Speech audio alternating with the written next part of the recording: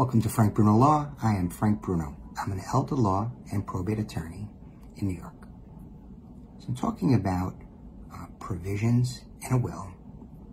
And one paragraph, clause, or provision that you should, that could very well be in there, it's not required, but it makes sense, is a survivorship clause. So the idea behind that is, if a person passes away and you have two heirs, A and B, you say, if I die, I want everything to go to A and B. It could be a spouse, could be two children. Now, what if you're in a car with A and you're driving, and both the person that's the testator, right, the person that makes the will, and A are in the car together, and you both die? Now, is it clear if A predeceased you? What if the driver of the car, the testator in my example, right, the maker of the will, is driving, gets into a car accident, dies immediately. The person A, that was the passenger in the car, lives, 4 days, 3 days, hours later, and then dies. Now, in the will that went from the maker of the will to A and B is still alive. B would get 50%, and A would get 50% because A outlived the maker of the will. But now A has deceased as well. So A's will controls.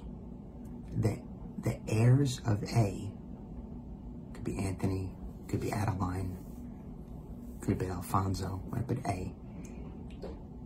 A's heirs will get 50%. But in that instance, it would require that A's estate be probated. If A doesn't have a will, there's an administration.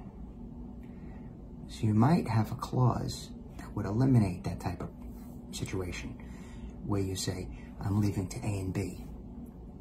Should they live 30 days longer than me, or 60 days, shall they survive me by 30 days or 60 days?